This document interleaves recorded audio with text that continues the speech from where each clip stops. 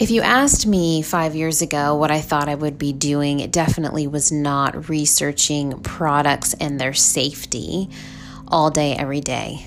I definitely never would have said that I would have a non-toxic education platform on Instagram, sharing with people how to detox their homes and their lives.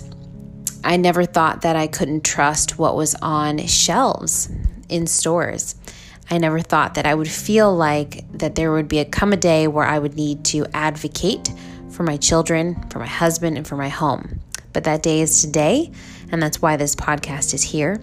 You will get education on toxins, on legislation, on how to detox your home and your life, and on why we all need to care about this here at The Detox Life.